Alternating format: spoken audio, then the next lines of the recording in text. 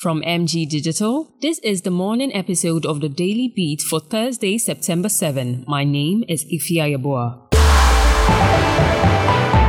The Driver and Vehicle Licensing Authority, DVLA, has announced the commencement of an exercise to phase out all old driver's license cards issued before September 2017 from their system. The DVLA has stated that these old cards will be replaced by smart driver's license cards. This was contained in a statement issued by the DVLA on September 6, 2023. According to them, the exercise will be in place from now until March 31, 2024, after which all old driver's license cards will be declared invalid by the authority. The authority is thus inviting all holders of old driver license cards to submit them to the nearest DVLA office for verification and replacement.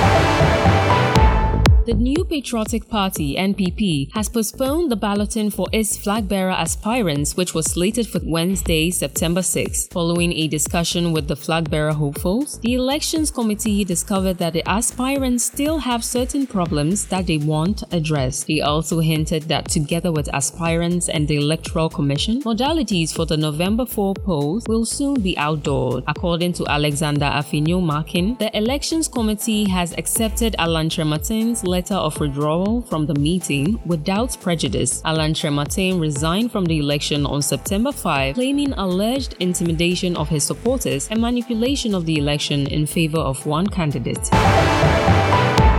11 members of the opposition National Democratic Congress were appointed to the National Executive Committee. They were sworn in at the party's headquarters on Wednesday, September 6, 2023. The 11 executives who have officially been outlawed include Professor Joshua Alabi as Vice Chairman, Dr. Edward Omaneboama as Director of Elections for the party, and Eduji Tamaklo taking the position of Director at Legal Affairs. Addressing the party members during the ceremony, the National Chairman of the NDC, Johnson Asiedun Kitia, while charging the new executives to be up to the task, also stated that any plan to resist the will of citizens for a change in government will not be tolerated.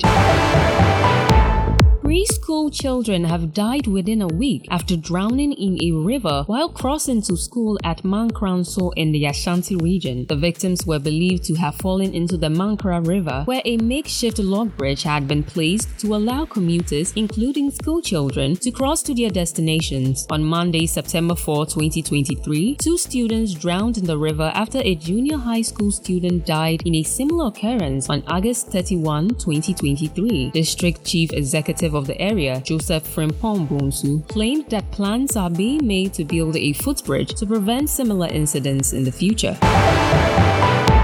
And that will be all for the morning episode of the Daily Beat. My name is Ifeanyi Yeboah. Catch you next time.